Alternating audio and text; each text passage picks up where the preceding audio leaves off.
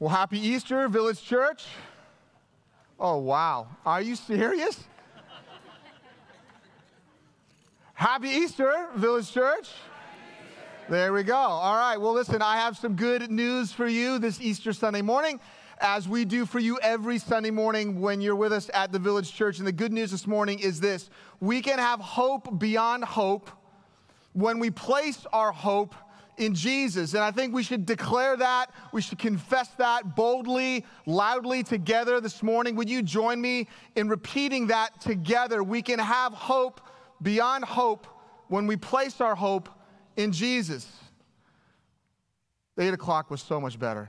Can we just do that one more time? We can have hope beyond hope when we... There you go. There we go.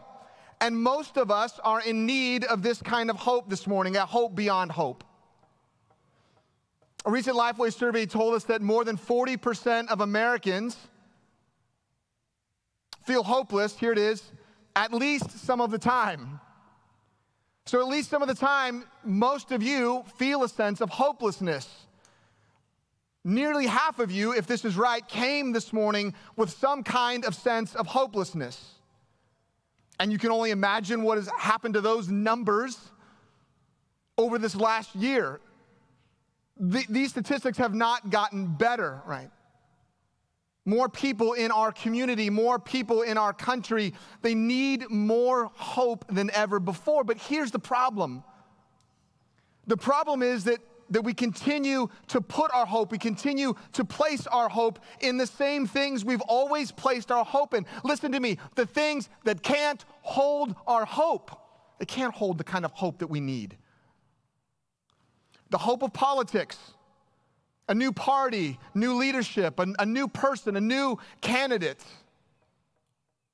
The hope of cultural movements, new social trends, new social initiatives, a new wave going some direction or the other. The hope of economics, right? A continued bull market. My Bitcoin doing very well, thank you, right? Or something like that. Amazon and Vimeo and stock going through the roof perhaps, so that I can just rest and be at ease and just make it big for once, and then I could kind of coast. The hope of health. A new health breakthrough, and in this season, never more than ever, right? New therapeutics, new vaccines in this season, isn't it? And as professing Christians, we know that these are not the places that we are supposed to place our ultimate hope. We know that. But instead of rejecting these things as the place that we place our greatest hope, I'm afraid too many of us have begun attaching our ultimate hope to a political party or a political leader that's going to give us the kind of economic policies and cultural policies that we want, that's going to bring the kind of healthcare initiatives that we think will get us out of or through this season. And I'm telling you, that cuts on both sides of the aisle. Attaching ourselves to someone who we think is going to solve our greatest problems. And I'm afraid too many of us as professing Christians have simply added our version of Jesus, the version that we've made up in our own minds. And we've attached him, and we've attached his name to the places that we place our ultimate hope in reality. But we've attached his name to it, listen to me, so we can have a bit more of a clear conscience as we do it. And I want to let you know this is nothing new. This is something that's been happening since the first Easter. This was happening just as much surrounding the first Easter as it is surrounding this Easter. And I know that may be hard to imagine, but this morning I want to share an account with you of two followers of Jesus who lacked this kind of hope beyond hope. Even though they knew a lot of things about Jesus, they had certain ideas about him. And I want to show you how Jesus met them in the midst of it. It's the account of the road to Emmaus, and it's in Luke chapter 24. And the account starts in verse 13, where it says, that very day, two of them were going to a village named Emmaus, about 7 miles from Jerusalem. This is about a 2.5-hour walk in that day. And they were talking with each other about all these things that had happened. They were walking away from Jerusalem They were walking away from the place that Jesus said that he was the Son of God. They were walking away from the place that Jesus went to Calvary. They were walking away from the place that he was crucified, away from the place where all of these things were accomplished. They were walking away from Jerusalem, and in a sense, walking away from Jesus and the hope they thought he was going to bring. And they were walking away with a sense of hopelessness because Jesus did not bring the kind of hope they were looking for: freedom from political oppression, from progressive social movements, and from a paralyzing economic policy that under the Roman Empire was just crushing for the people of God in that day. The Barna Research Group reported statistics about the church in this last year that might make us wonder if something similar is happening in the church today. And I shared this with you in the fall, and I'll share it with you again, that 32% of professing Christians are not attending church in person or online. And it makes me wonder. It makes me wonder if one of the reasons, or even one of the main reasons that this is true, is that too many professing Christians are not attending or watching because they believe they have a Jesus kind of in their own mind that they've made up in their own imagination, and he didn't meet their expectations. And so in some way, shape, or form, they're walking away with a sense of hopelessness or a sense of indifference to it all. Have you had some measure of hope?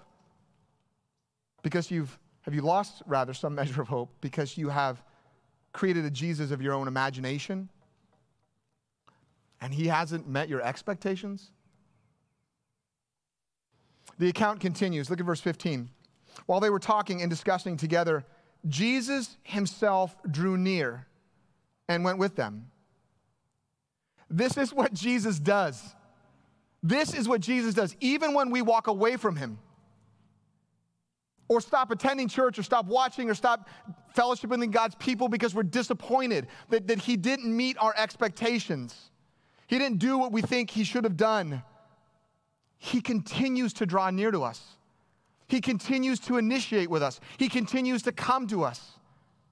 He continues to come to show us that he alone is the source of our ultimate hope, even if we blamed him in some sense for a portion of our hopelessness. I want to encourage you, do not see this morning as you coming to him as much as him coming to you. He knew you would be at this Easter service just like he knew they would be on that journey to Emmaus. Do you sense Jesus drawing near to you this morning in this way? If you're a Christian, do you sense Jesus drawing near to you to sort of bolster your hope? I was telling a few people, I don't know why, but it just seems that the birds chirp louder and the sun shines brighter on Easter morning, doesn't it? You sense Jesus is drawing near to you to bolster your hope? Maybe you're not yet a Christian. Do you have any sense that you might be here this morning because Jesus wants to bring you a hope beyond the normal places that you place your hope? The account continues, verse 16. But their eyes were kept from recognizing him. Okay, so this sounds a bit strange, okay, but there's a good reason for it, which we'll get to at the end of our time together this morning. But I want to pause and say it's actually not all that strange. This is Jesus. And there were a lot of very interesting and extraordinary things that surrounded his presence, and he did a number of amazing things. This doesn't surprise me in the least if Jesus is in the mix. But for now, the story continues. Look at verse 17. And he said to them, "What is this conversation that you were holding with each other as you walk?" And they stood still, looking sad. Jesus not only comes to them, he not only draws near to them, he draws them out. He draws them out with a very leading question. Listen, Jesus doesn't ask the question because he doesn't know the answer. Jesus always knows the answer. He always knows the answer to the question, and he always knows the answer to the question he's asking before he asks the question. Jesus asked the question because he wants them to be able to express the places where their greatest hopes actually lie. He's drawing it out of them. He's drawing them out. He wants them to say, we had hoped this or we had hoped that. And I think he wants the same from us. He doesn't want us to hide the places where we actually place our greatest hope. He wants us to confess it to him. He wants us to talk about it with him. He wants to draw us out. He wants to talk about it together with us. in light of his grace and his mercy and his power and his resurrection power. Are you able to express your greatest hopes to Jesus? Are you able to talk through the real places that you actually place your ultimate hope in someone or something other than him? Can you have that conversation with him as he draws you out? The account continues. Look at verse 18. Then one of them, named Cleopas, answered him, "Are you the only visitor to Jerusalem who does not know the things that have happened there in these days?" One of them states the obvious. One of them states the thing that everybody knows, Cleopas says. Look, everyone knows this, that many people have placed their hope in Jesus. And it may not always be the exact right kind of hope. They might be making up a Jesus of their own imagination. They're placing some kind of hope in Jesus because there's just something about Jesus that causes people to want to place their hope in him, to want to look to him for some kind of hope or some degree of hope. Matter of fact, more people have professed to place their hope in Jesus in one way, shape, or form than any other person in the history of the world. And there's a reason for this. Is there something about Jesus that makes you look to him in a hopeful way?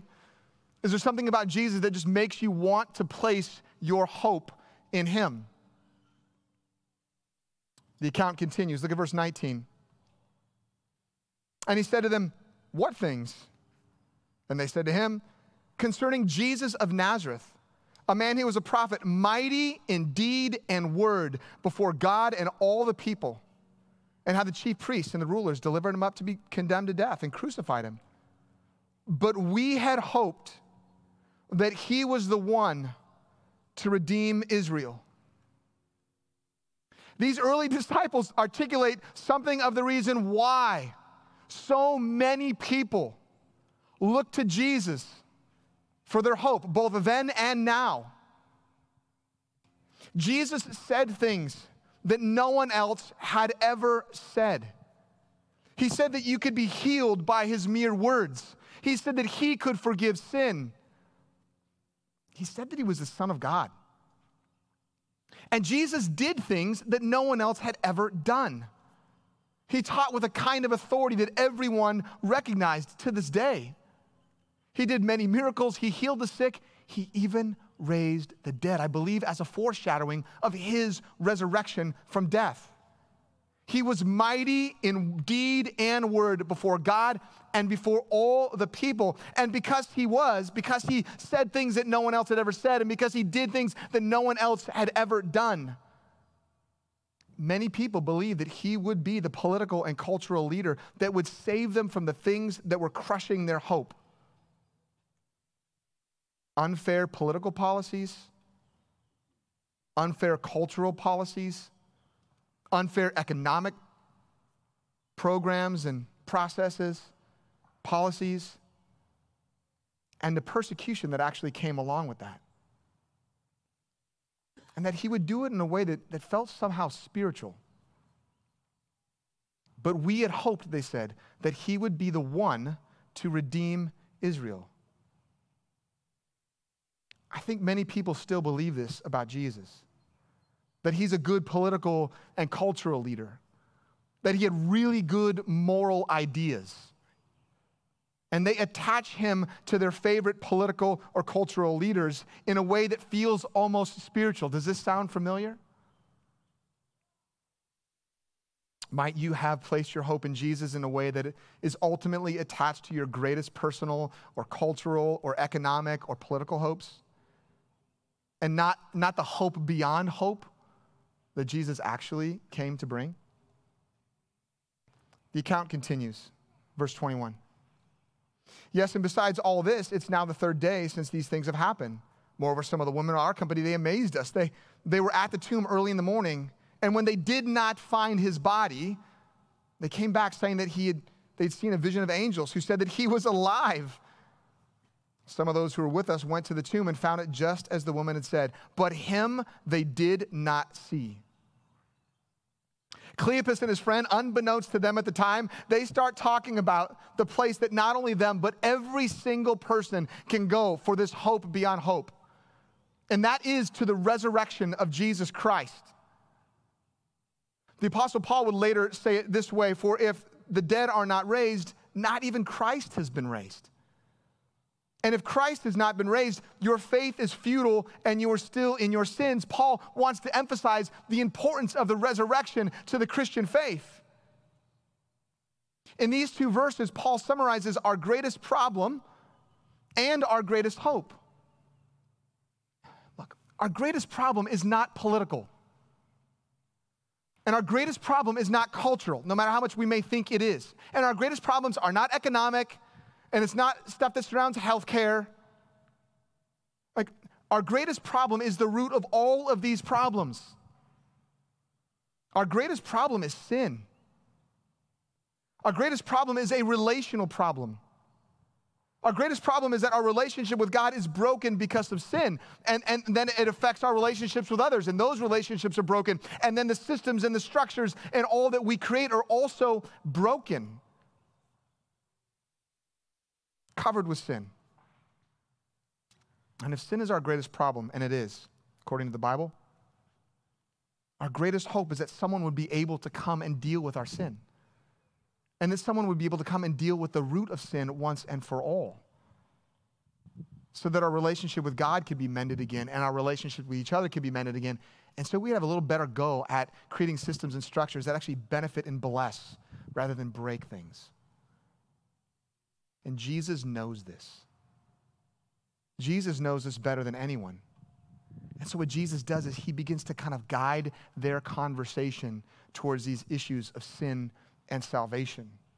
We see it starting in verse 25. And he said to them, O foolish ones, and slow of heart to believe all that the prophets have spoken. Was not it necessary that the Christ should suffer these things and enter into his glory? And beginning with Moses and all the prophets, he interpreted to them in all the scriptures the things concerning himself. Now, as one preacher, one of hundreds of thousands, I'm assuming, around the world today that's talking about the resurrection of Jesus, I could not presume to know all that went into this sermon of all sermons on Easter Sunday morning. Who would know? The Bible doesn't record it all, but based on what we know in hindsight, I think we could take a pretty good guess at assuming some of the concepts that must have been in this sermon if Jesus began with Moses and showed them all the things concerning himself. He must have talked about the idea that God wants a relationship with us. It says starting with Moses. If you know anything about the Bible, you know that in that period of time, he said, I will be your God and you will be my people. When he went to Pharaoh, he said, let my people go. Starting with Moses, he wanted a relationship with us. But it must have also included this idea that we have broken our relationship with him through sin, because it says starting with Moses, and starting with Moses, we see this record in the Old Testament of God's people continuing to sin against him, break the relationship with him, and mostly, not solely, but mostly through idolatry, which is actually placing your hope in someone or something outside of the God of the Bible, looking to someone or something else instead of him. It must have also included this idea that God wasn't content to leave us in that place of broken relationship with him and with each other. But he would come to us. And we know that he came to us in the person of Jesus Christ. You see, from the time of Moses forward, all of the prophets pointed to one who would be beyond Moses, better than Moses, a greater Moses, one like Moses that would come to deliver them once and for all from a greater slavery and from a greater bondage than Egypt, from slavery and bondage to sin. And it must have included this idea that this one that would come to save them, this Son of God, this Son of Man, that he would be a sinless man, that he would live a sinless life, a life that we could never live before God, that he would be, as the Old Testament pictured, the spotless lamb, the one without blemish, that he would be perfect. He would live this perfect sinless life for us, and that he would die a death that we should have died. He would pay the penalty for our sins. By his wounds we are healed, Isaiah says. And John the Baptizer, when he showed up, would say, the Lamb of God The ultimate sacrifice that takes away the sins of the world. And it must have included this idea that he would rise to give us a life that we could never have otherwise. A life filled with forgiveness and freedom to enjoy relationship with God again. And that he would be our final and our heavenly priest and mediator. There's no need for any priest of any kind. That our relationship with God is mediated in and through and by Jesus Christ. And that one day he would make all things new. That he would not only save us from our sin, but he would save us from the effects of that sin. The effects of it on the world. It says they were slow of heart. Jesus says, oh, slow of heart to believe. And many people are slow of heart to believe this. What about you? Are you slow of heart to believe these things about Jesus? Do you believe Jesus is the fulfillment of all of this great hope? The account continues, verse 28. So they drew near to the village to which they were going. He acted as if he were going farther, but they urged him strongly, saying, stay with us, for it is toward evening, and the day is now far spent. So he went in to stay with them. This is what happens. This is what happens when you get close to Jesus. This is what happens when you spend time with him. This is what happens when you listen to him. This is what happens when you spend time considering him. You want to be near to him. There's just something about him. You want to be close. You want to invite him in. And you want to invite him into more and more areas of your life. I think this is a beautiful picture of what happens if you're listening, if you're truly listening to Jesus, if you're really interested. If you're listening and you know he's drawing near to you and you sense him drawing you out and you want to respond in some way, if you're feeling or sensing any of that, even on this morning, you know you want to get closer. Do you find yourself with a greater and greater desire to invite Jesus into your life? The story continues, the account continues, and reaches really its pinnacle here in verses 30 to 32. When he was at table with them, he took the bread and blessed it and broke it and gave it to them. And their eyes were opened, and they recognized him. And he vanished from their sight. And they said to each other, did not our hearts burn within us while he talked to us on the road, while he opened to us the scriptures? And there is a point in time for everyone that follows Jesus when they realize that he is the one, the only one that can bring them this kind of hope beyond hope. When they realize that Jesus Christ is the one true God become man. He is the greater Moses. When they realize that Jesus has lived a sinless life on their behalf. A life that they could never live. A life that they would have no hope of living on their own. When we realize that Jesus died on the cross and in our place and for our sins, he died on our behalf. He died a death we were hopelessly headed toward, outside of and without him. And when we realize that Jesus proved who he said he was by raising from death and giving us hope beyond sin, beyond brokenness, a hope beyond death, a hope beyond hope. If you're a Christian, do you remember that day? If you're a Christian, do you remember the day when you realized these things about Jesus? When you realized that he was the one that could bring you a hope beyond hope. If you can remember that day, I want to encourage you to rejoice like no other on this day, okay? If you can remember that day, and if you're a Christian, you should remember that day. What a great day. What a miraculous day. Might this be that day? Might this be the day? Maybe you're not yet a Christian. Might this be the day? Might this be the day you sense Jesus revealing himself to you? He's drawing near to you. He's drawing you out. You actually want to get a bit closer. You believe. I think I believe that actually Jesus is the one I should place my hope in for forgiveness of sin and new life. I want to encourage you to respond to Jesus today. Respond to him. You might say, well, this is kind of new to me. How would I do that? How do I respond to Jesus? Well, I think at least you confess, you believe that you are hopelessly bent towards sin. and you believe he is the only place you can find the hope for forgiveness of that sin. That's where you start. You confess that to him. You pray a prayer. Even right now, under your breath, you tell him that. You ask him to forgive you of a life that you've lived hopelessly pursuing sin and hopelessly bent that way. You ask him for forgiveness of your hopelessly sinful life. And under your breath right now, you say that, you confess that to him. And you tell him that you want to live your life out of a new hope that you have in him. And you don't know everything about it yet, but you know you want to place your hope in him for the forgiveness of your sins and for a new life with him. And you tell him that you want to live out of that new hope. And you ask him, just right now you pray under your breath, you ask him to give you hope that you could live more and more of your life, placing more and more of your hope and your faith and your trust in him. And this is the good news, that we can have hope beyond hope when we place our hope in Jesus. The account comes to a conclusion here in verses 33 to 35. And they rose that same hour and returned to Jerusalem. And they found the 11 and those who were with them gathered together, saying, "The Lord has risen indeed, and he's appeared to Simon." Then they told what had happened on the road and how he was made known to them in the breaking of the bread.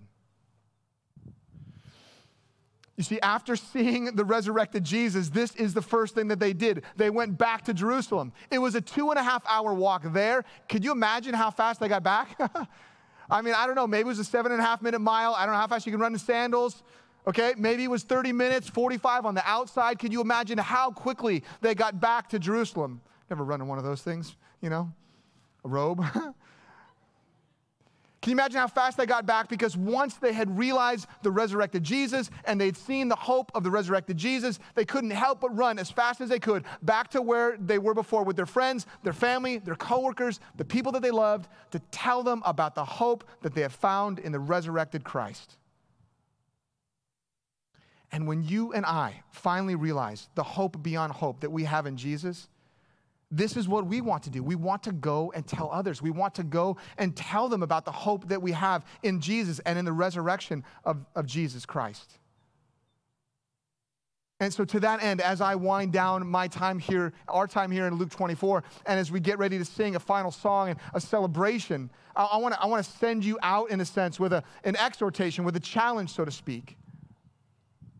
I want to challenge you to treat this Easter like that first Easter. I want to challenge you that now, as we've talked about these things, about the hope beyond hope that we have in Jesus, that you would run home. Don't speed, just get home, but get home. Get to wherever you're going. And tell the people around you about the hope that you have found in Jesus. This is what they did. This is what you do on Easter. Treat this Easter like that first Easter. Go home and tell the people that you're around something about the resurrection power and life of Jesus Christ. You might say, I don't know if I can go back that far. I don't know make believe very well. I don't know if I can make believe on Cleopas and those people. Okay, if you can't treat this Easter like that first Easter, could you treat this Easter, listen to me, like your first Easter? Could you just think back to your first Easter, the first Easter that you had after you had come to know the hope that you have in Jesus Christ? Can you remember that Easter? My bet is on that Easter, you were eager to tell people around you, like new believers are, about the hope that you have found in Christ. And you were sharing it with everyone that you could, or as many people as you felt comfortable. You just were out there. And over time, Easter's become like kind of a nice day to enjoy family, some great weather, some good food, good vibes, whatever it is. No. Wherever you're going, can I ask you to treat it like your first Easter, to go back to where you're going right now and to tell everyone that you can about the hope that you have in Jesus. Treat it like the first Easter or treat it like your first. Because we have good news this morning, Village Church. We can have hope beyond hope because we have placed our hope in Jesus. Amen? Will you pray with me?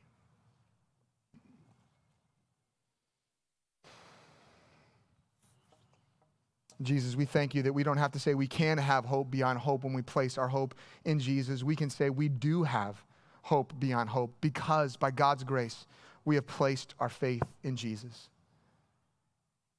And Jesus, we thank you for giving us a hope beyond hope. a hope that's beyond all the normal places we place our hope. Forgive us for placing our hope in anyone or in anything outside of you in any kind of ultimate way, or attaching you to those things just to make our consciences a bit more clean. Help us to be open to you about the things that hold our hope, and we want to give our hope completely, solely over to you. Lord, you alone are the one that we place our hope in. You alone are the one that can hold our hope. And we confess that, we declare that, we celebrate that, and now we sing about that. And we do it in your name, and we do it for your sake, Jesus. Amen.